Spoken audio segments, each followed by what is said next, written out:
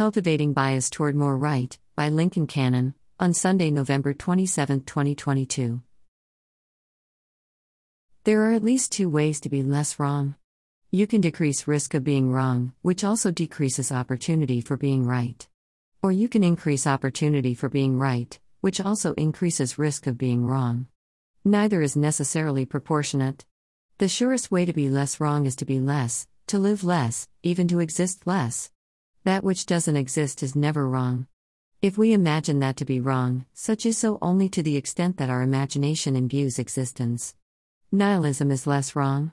To remain true to life, one cannot consistently prioritize being less wrong above being more right. The former is a practical dead end, figuratively, literally, even informatically.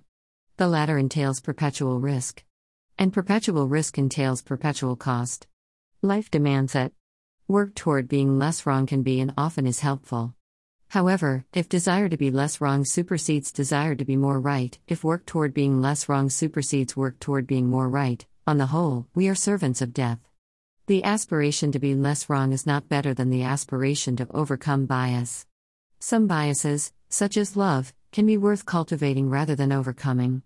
Likewise, the risk of being more wrong can be worth the opportunity of being more right. Will she love you back? Until you take a risk, you won't know.